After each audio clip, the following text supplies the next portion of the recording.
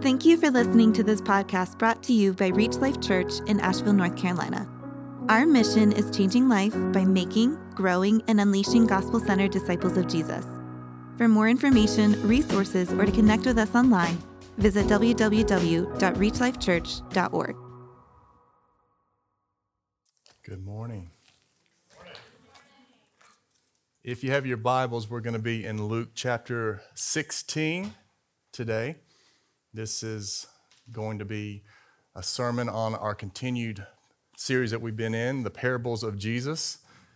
This parable comes right after the parable of the Good Samaritan. And this is probably, the parable that we're going to be looking at this morning is probably one of the strangest and most confusing parables on the surface that Jesus teaches. It's often referred to as the parable of the unjust or the shrewd manager. And just like in all of Jesus' parables, Jesus gives us several warnings, and he also gives us several reminders, and they are found today in the parable that we're going to be going through. So I want to just help us to think about the things he is going to be reminding us of and warning us of. And if you're like me, there are times that in life that you can be given reminders and warnings, and you're just tempted to ignore them. I've got three that I want to share with you that are real examples in my life. Number one is that warning that is on a ladder that says, "Do not stand above this step." Is anyone else ignore this warning? I mean, my question is, why do they put that step there in the first place if they don't want you to step on it? All right, secondly is trampolines. Okay, see all these kids jumping on the trampoline? Look at this warning label on here. It says, only one person at a time on a trampoline. And then it says, use trampoline only with mature, knowledgeable supervision. Well, that cuts me out as I was watching my kids.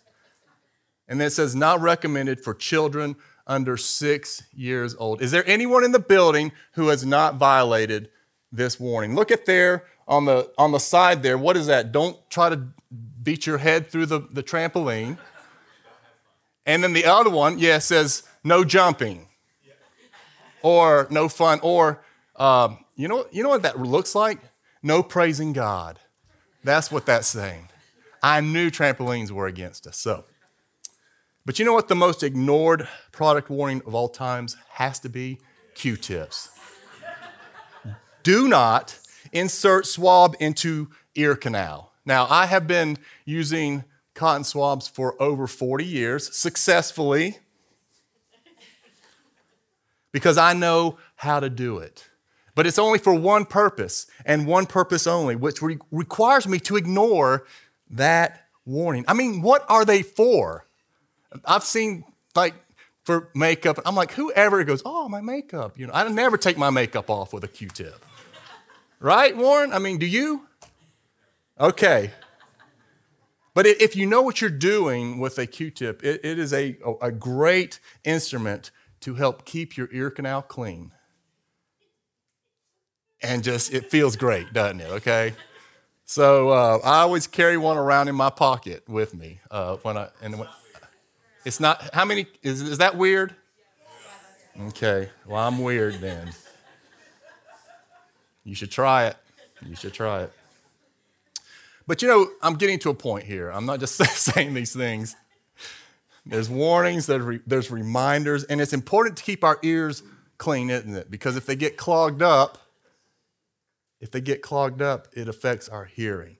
And one of the things that we discussed at the very beginning of the parables is that there's two reasons that Jesus gave parables. Number one, it was to hide truth from those who are on the outside, for those who are his enemies, who really don't want to know the truth. He uses parables to hide the truth from them. And the second one is to give light to those who have ears to hear, those whose ears are unclogged from the spiritual earwax.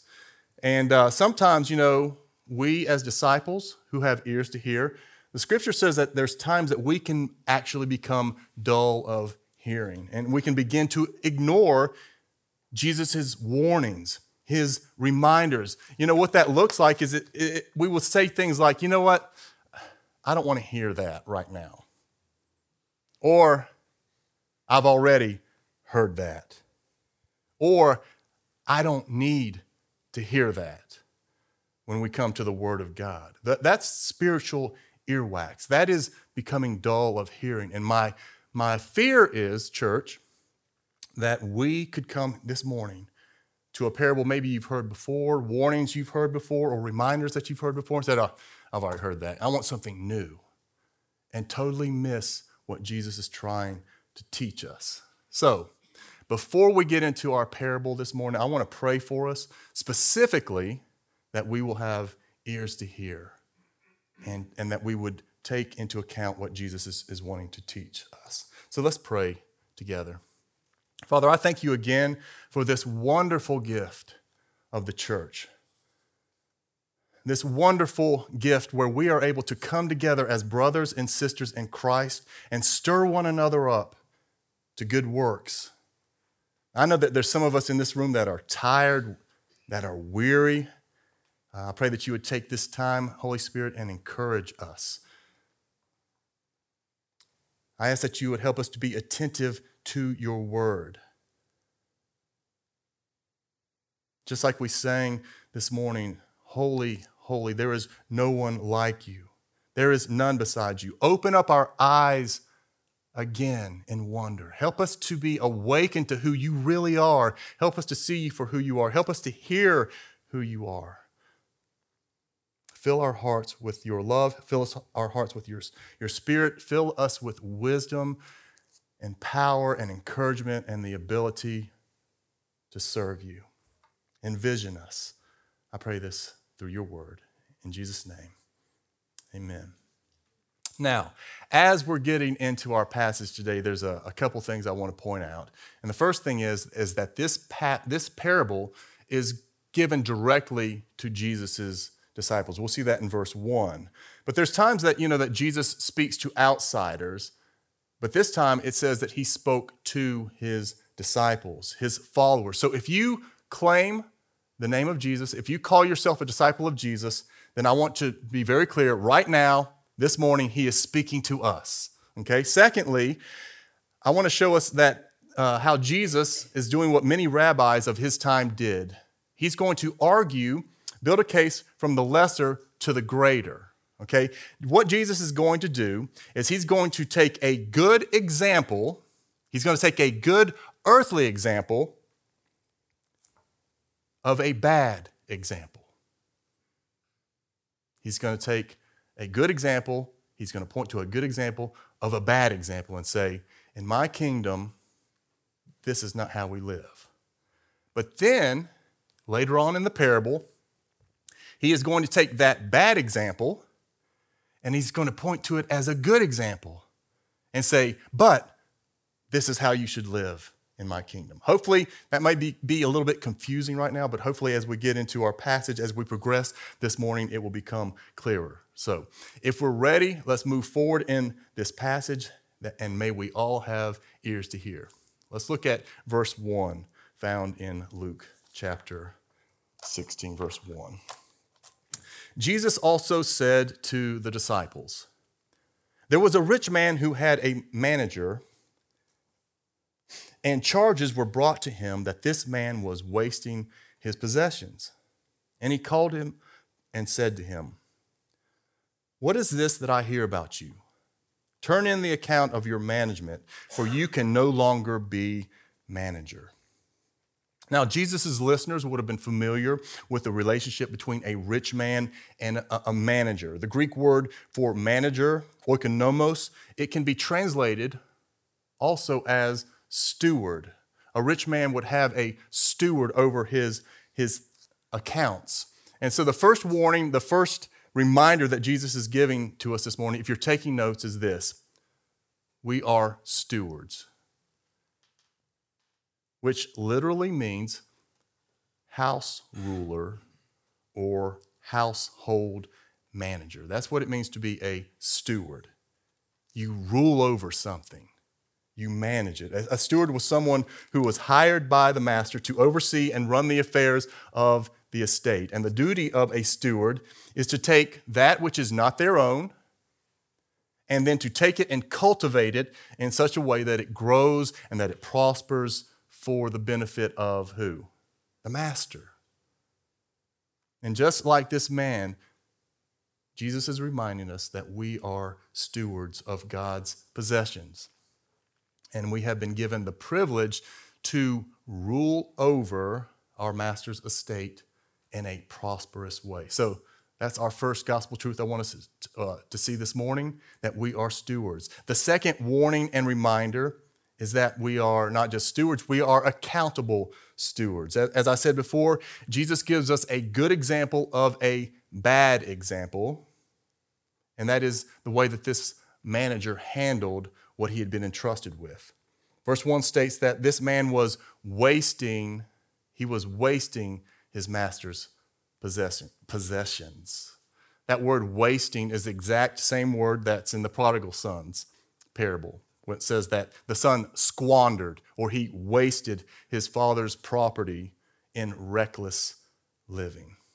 And so just like this man is standing before his master to explain his actions, we need to remember, we need to be reminded, we need to be warned that one day, everyone, whether you believe it or not, we will all stand before the Lord face to face, and we will give an account for how we manage the resources and the life that Jesus entrusted to us. And if you've ever been in my house, and if you haven't been in my house, come up to me after the service and I'll invite you to come over. But if you've ever been in my house, when you go into the foyer area, up on the left there's a picture with a quote on it. It says this: "Only one life will soon be passed. Only what's done for Christ will last." Now, this is something that we've had hanging there for years because it serves as an encouraging warning and an encouraging reminder that this life that we're living in is temporary. We need to be reminded of that, don't we? That this isn't it. The moments that we live in, they seem long at times, but have you ever noticed how slippery life is? It's kind of like a tomato seed that's on a counter. Have you ever tried to pick it up? You can't get a grip on it. It's always moving forward, getting away from you. That's what life is like, isn't it? It seems long at times, but then when you turn around and look back, you realize, man, life is just a vapor. My life is short. And the only thing that matters is a life submitted to Christ. That is what will prove to have eternal significance in eternity. And in Psalm 90, there is a psalm that is written by Moses. It's actually a prayer that he wrote. And in this prayer, he's recounting who God is. And he says, God, you've been here through all generations. You've always been there. And then he recounts who man is. He says, we have not always been here. We're temporary and we are going to return to dust. We are finite creatures who were created to serve the infinite Creator, God. And then he cries out in verse 12. He says, so teach us. Teach us to what? Number our days, that we may get a heart of wisdom. Help us to understand who you are, God, so that we can understand what life is all about, so that we may live wisely, so that we may live faithfully, so that we might live with eternal meaning in front of us, so that we would live productive lives. And unfortunately, in this parable, because this steward has been unfaithful with his master's riches, and because he didn't take seriously his place of leadership, he is being relieved of his duties. That's the good example of a bad example. But then the parable takes a turn, and Jesus takes this man's this man who is a bad example, and he's going to point to it as being a good example for us to emulate. So let's see how he does that in verse 3. And the manager said to himself, so he's being dismissed, so he said to himself, what shall I do since my master is taking the management away from me? Now, this man right now is being wise. Because when you have a problem, the first thing you've got to do is identify what the problem is. You got to understand what the problem is. So let's say that every month you're coming short $100 to making bills paid, and you're going into debt. So what's the problem? You're running out of money. Okay? You've got to, that's the first thing you got to do is identify what the problem is. The second thing you've got to do is you need to come up with a solution based upon your options. So if you're running out of money, what's your options? What's the solution? Is it because you're working in a job that really just doesn't pay enough and you need to get another job? Or is it because you're squandering what God has given you, you're mismanaging what God has already given to you, and instead of getting another job, more money isn't what you need to learn how to live within your means. You need to be able to understand what the solutions are and then move forward that way. And that's what this man is doing. He identifies the problem. What is his problem? He's about to be homeless, right? That's his problem because of what he did. There's nothing he can do to change that. What are his options? Well, he says, I could get a job and do manual labor, but he says, I am not strong enough to dig. Really? Come on. Okay, in other words, I am lazy. Secondly, he's like, I could go down to the street corner and, ask for money. He says, but I'm ashamed to beg. I'm too proud for that. And then he experiences an epiphany. He goes, wait a minute. I still have my master's books. Verse 4, I have decided what to do so that when I am removed from management, people may receive me into their houses. Notice what he's doing. He's planning for his future. This is important to understand what this man is doing. He's planning for his future once his job is terminated. And so verse 5 says, so summoning his master's debtors one by one, he said to the first, how much do you owe my master? He said, 100 measures of oil. He said to him, take your bill and sit down quickly and write 50. Then he said to another, and how much do you owe? He said, 100 measures of wheat. He said to him, take your bill and write 80. See what's happening here? This shrewd manager is going to all of the master's debtors one by one. Now, Jesus only mentions two of them here. And the first one, he goes, who owed 100 measures of oil. You know how many gallons that is? That's 900 gallons of olive oil. Let me ask you this. How many olives would you have to smush or press in order to get a gallon of olive oil? Answer, a lot. 900 gallons, a lot more. I mean, that would be a lot of labor, wouldn't it? Knocking them down, gathered them, smushing them, all that, 900 gallons. So the steward says to him, quickly, cut it in half, and the debtor doesn't seem to think twice. In his own handwriting, he does it. And the debtor's like, my dude, I like you. Listen, if you ever need a favor, just let me know. I'm here for you. And I think the steward was probably like, oh, don't worry. Don't worry, I will. He does the same for all the debtors. He deceitfully reduces their debts so that they will be indebted to him in the future. A very clever and cunning man this was. And to me, the strangest part of the parable is found in verses 8 and 9. Look at it with me. The master commended the dishonest manager for his shrewdness. For the sons of this world are more shrewd in dealing with their own generation than the sons of light.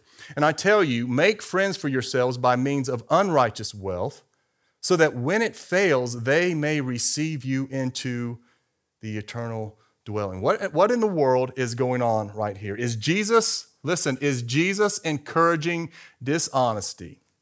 Is he teaching that the ends justify the means? I know people who claim to be Christians that would take this parable and say, yes, that's what he's doing. It's okay to use unbelievers. If they're not going to come to God, just use them to advance the kingdom of God. I knew of a man that was an itinerant preacher, and he would stay in campgrounds and in the middle of the night pack everything up and leave so he would not have to pay there. Because he would say, that it's an unbelieving, someone that has rejected the gospel. Is that what Jesus is teaching? Let me just say what Paul says in Romans. By no means. That is not what Jesus is teaching. Let's look at verse 8 again. It says that the master is commending him not for dishonesty. He calls him a dishonest manager, but it says he's commending him for being exceedingly shrewd. See that? For his shrewdness. It's like the master finds out what he does, and it's like he's going, you got to be kidding me, man. That did not just happen. I never in a million years would have thought to do what you did. Man, you are good. You're really good. I just wish that you had used your shrewdness for me when you were working for me, but man, you've used it here. That is amazing what you just did. Because this man has taken a seemingly catastrophic situation and turned it around for his future benefit. And this guy covered all his bases if you think about it. I mean, think about it. He's got the debtors in his back pocket because the moment that they agreed to join in on his scheme to lower their bills, they became accomplices to what he was doing. And now they owe him a favor. And if they refuse to help him out, all he has to do is go, I'm going to blow the whistle. I'm going to turn you in for the fraud that you've participated in with me. We'll both go to jail. And how about the master? I mean, what can the master do to this man now? Is he going to go back to all his debtors and go, no, you got to go back to what they originally were and risk making them angry and losing business relationships? And if he accuses the stewards of fraud, the debtors, they will be obligated to come to his rescue. I think the master right here, when it says that he commended him, that the master commended him, that he's just amazed at the crooked wisdom of this guy, how he was able to turn things around. And this is where Jesus is taking a bad example, this man's unjust actions, and he's pointing to his shrewdness. That's what we need to zero in on here. It's his shrewdness as a good example for the kind of mindset that we should have as stewards of Jesus. Verse 9 says, and I tell you, make friends for yourselves by means of unrighteous wealth. That word, unrighteous wealth, is just an ancient way of referring to earthly possessions. He says, so that when it fails, what does that mean? It means when you die, when your money dies, it stays in this life. It doesn't go with you into eternity. So it fails you. It can't help you in eternity. When it fails, those you have won with unrighteous wealth may receive you into the eternal dwelling. So just as this man shrewdly dealt with money to plan for his earthly home, Jesus gives us a third warning and reminder that we should also be shrewd stewards of the light as we are planning for our eternal home. Now, when Jesus says that in verse 8, that the sons of this world are more shrewd in dealing with their own generation than the sons of light, what he's saying here is that unbelievers, because this is all there is, can be cutthroat when it comes to the way they use their money, their influence, their gifts to gain advantage for themselves in this life. And so Jesus is teaching through this parable that as children of light, we need to have the same mindset. We need to have the same aggressive attitude with what we have been entrusted with, our money, our time, our influence, etc., etc. We need to invest it in a way to gain advantage for ourselves in eternity. Not that we're earning our salvation. This is after we have come to Christ.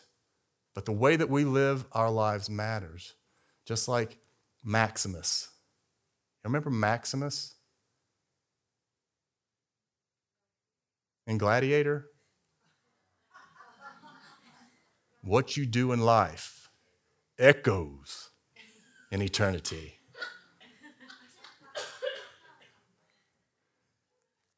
Let that sink in. No, seriously though, what we do as believers with what God has entrusted with us, it matters in eternity. This is something that is taught all throughout the Gospels.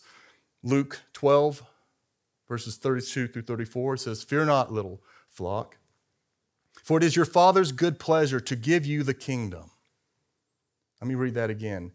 "Fear not, little flock, for it is your Father's good pleasure to give you," not for you to earn the kingdom, but for him to give you the kingdom. "Therefore," I added that, verse 33, "sell your possessions and give to the needy. Provide yourselves with money bags that do not grow old, with a treasure in the heavens that does not fail, where no thief approaches and no moth destroys. For where your treasure is, there will your heart be also." Now we need to ask ourselves a question here. Do we really believe, verse 32, that it is our Father's good pleasure to give us the kingdom? Do you really believe that you're going to receive an eternal inheritance after this life? If so, then in faith, we need to use our money and our resources to win people to Jesus. How? How are we to do this? Well, there's three types of people when it comes to money. And they are savers, spenders, and investors. Now, I've taught this before to our church, but I'm going to teach it again because I think it's a helpful way to think about the way we live our lives. There's savers, spenders, investors. Two of these we don't want to be, and the third we do want to be. Savers, listen, savers are frugal Scrooges with their resources, their money. They're golems. Mine, right? My precious. They are, for all of us locals, they are tight as a tick on a hound dog. They are always taking their money and they're putting it away, always guarding what they have. And here's why. Here's their motive. Because their security is in the money instead of God. It's like the parable of the rich fool whose fields were richly blessed by God.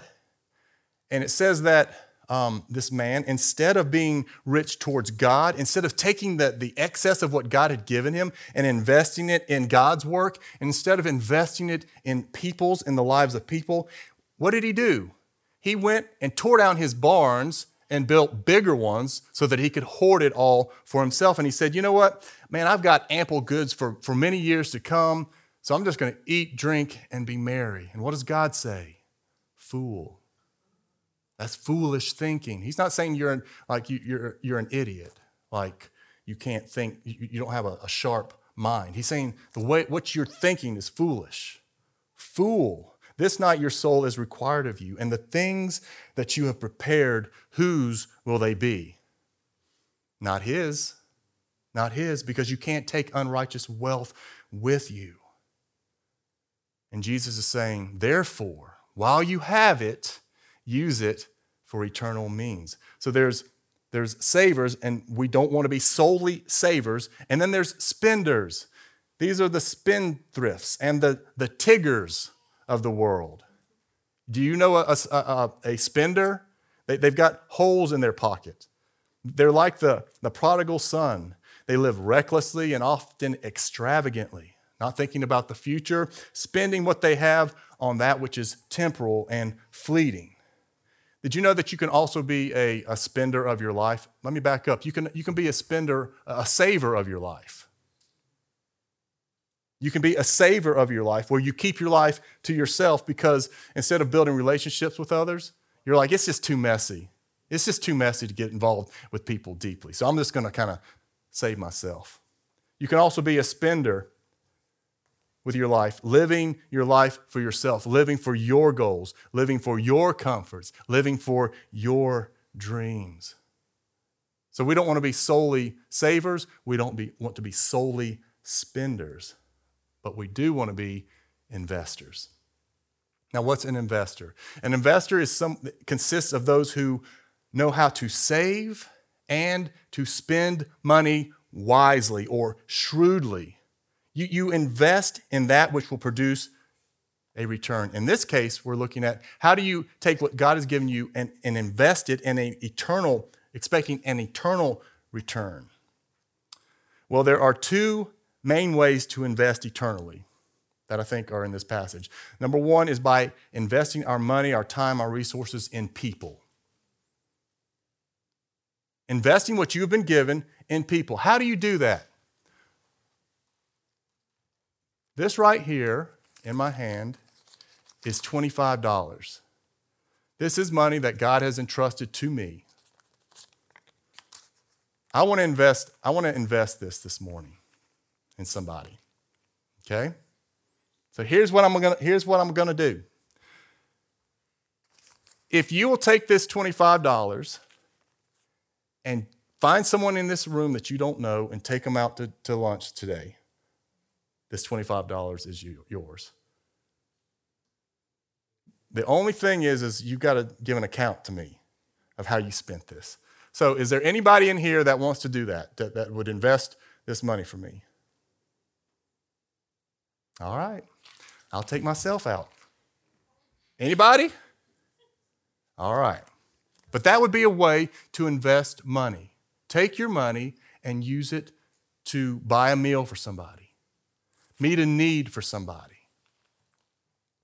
A second way is by investing in people and ministries that proclaim the gospel. Let me say that again. By investing in people and ministries that proclaim the gospel by teaching and advancing the word of God. Investing your money, your time in those types of people and ministries. And let me ask you this, if you've been coming to Reach Life Church, let me ask, and you come here and you're blessed by this ministry, do you regularly give financially to this church ministry? And now, I don't know who gives what in this church, so if I look at you, I'm not going, yeah, do you give to this ministry? And I also want you to know I'm not after your money. I'm really not. We don't preach a lot on this. But I do want to talk to you about it this morning because I feel like it's related to our text.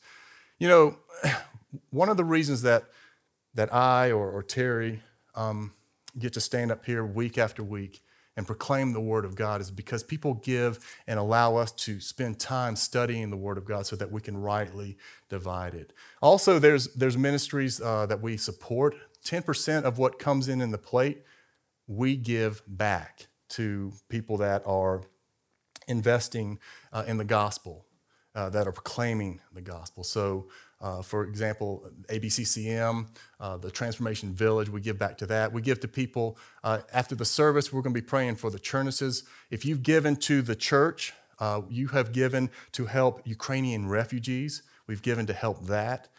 We keep the lights on. Those types of things through the regular and consistent giving of God's people.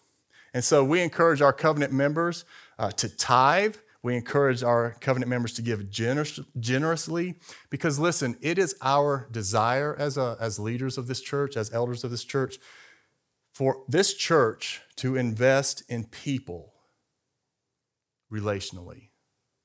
We want to build relationships for the gospel, and it is our desire to teach and uphold the Word of God and teach you how to study it for yourselves and to unpack it for yourselves.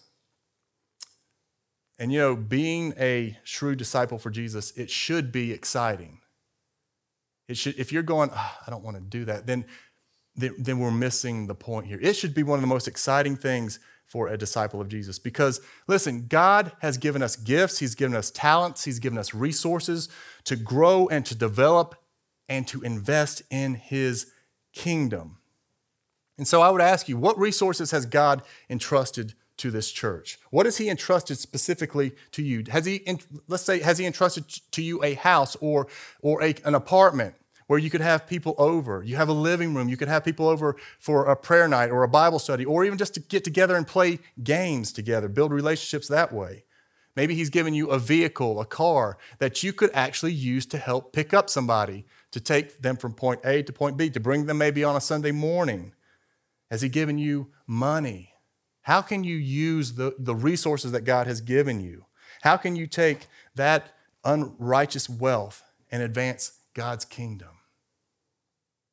Ask the Lord, show me how to do that. And what about abilities? It's not just money, it's our abilities. God has given all of us different talents and abilities that He hasn't given to everybody. For example, being able to work with your hands. There's some of us who have culinary skills.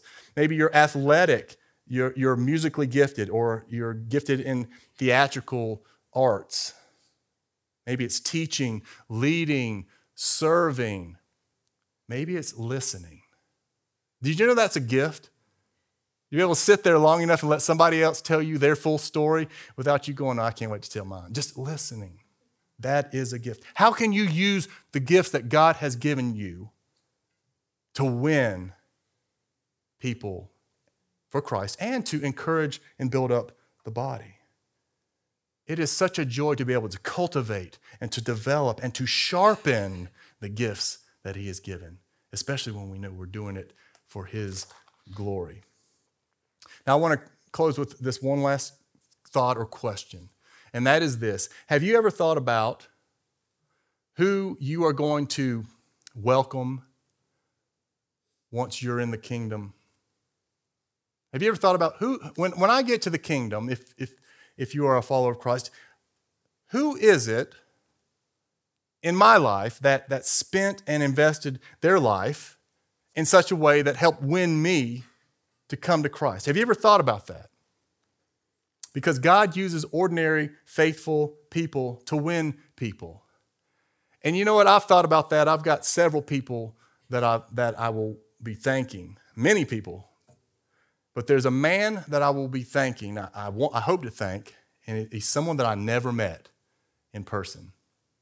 He's someone who laid down his life for me, but he doesn't even know about it. It's because he did it over 200 years ago. His name was Adoniram Judson. He was born in 1788.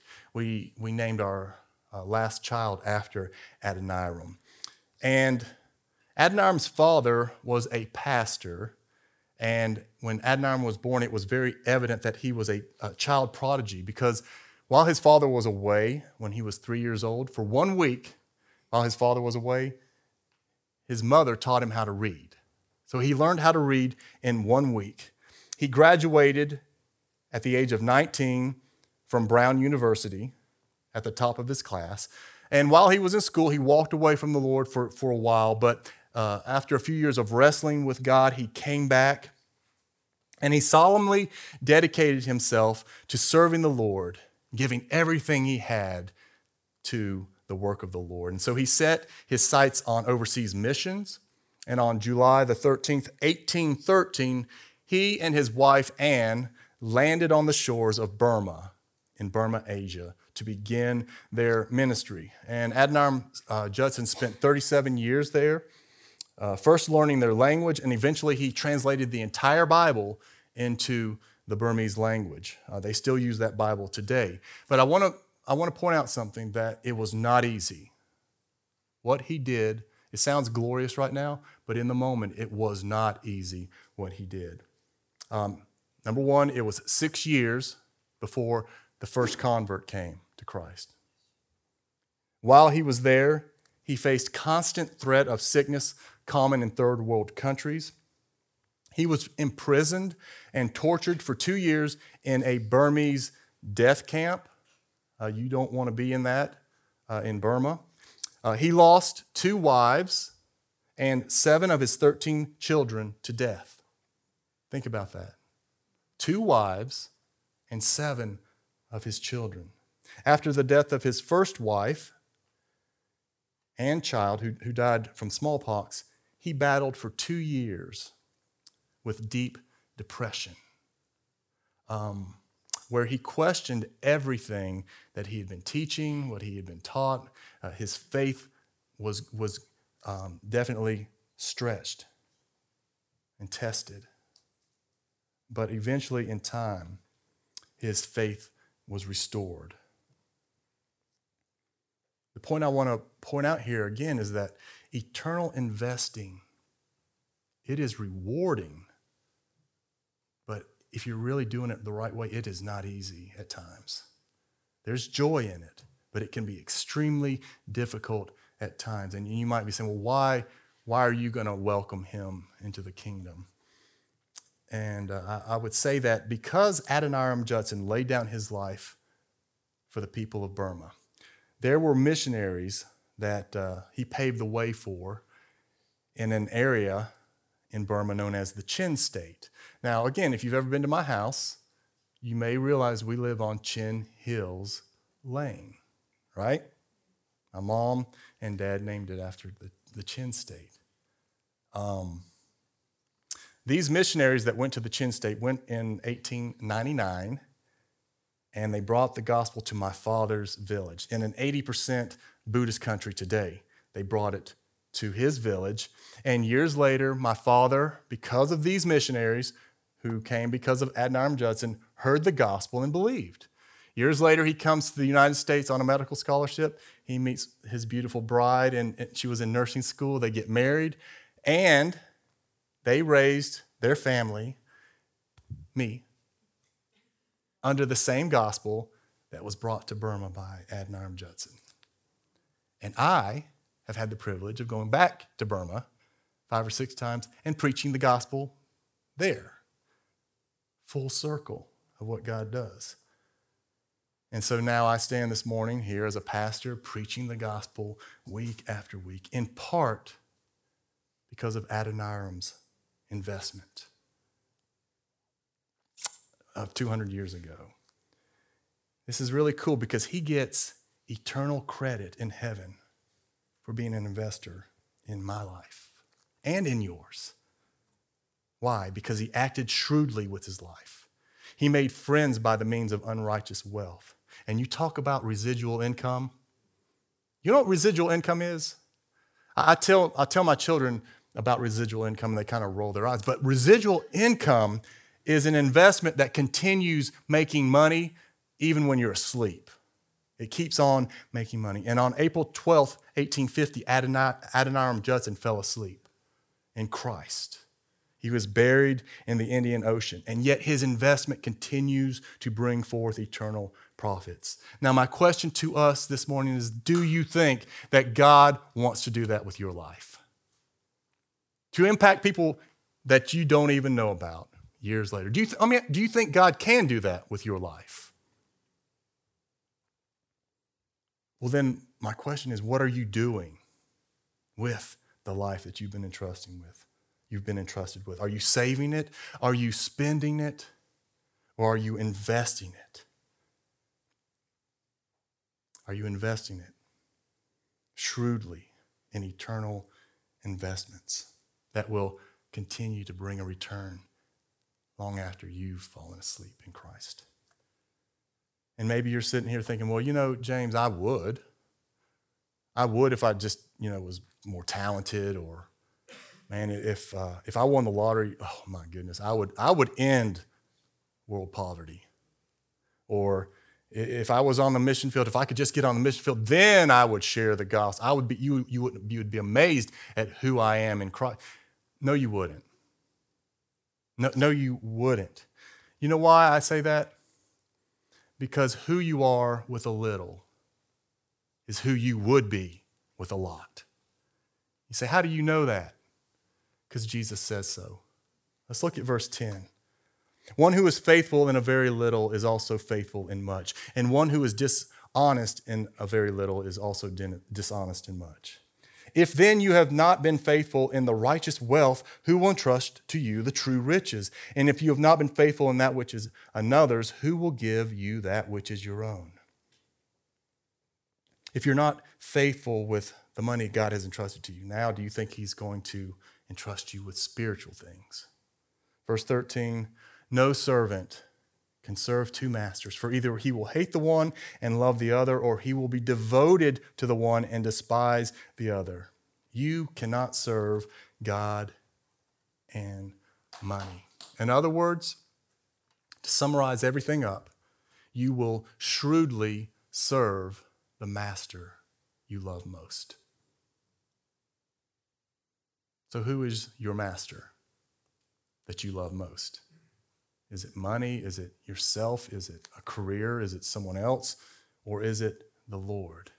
Is Jesus your master whom you are serving? Again, he says in verse 9, I tell you, make friends for yourselves by means of unrighteous wealth, so that when it fails, they may receive you into eternal dwellings. And it's important to understand that Jesus never commands us to do something that he has not already done.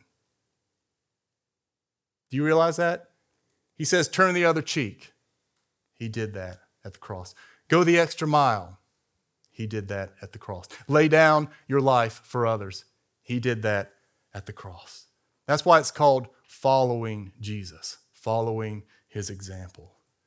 And like the shrewd manager, Jesus came to us with our debts, and he showed them to us. But unlike the unjust steward, instead of cutting them in half unjustly, he justly paid for them in full.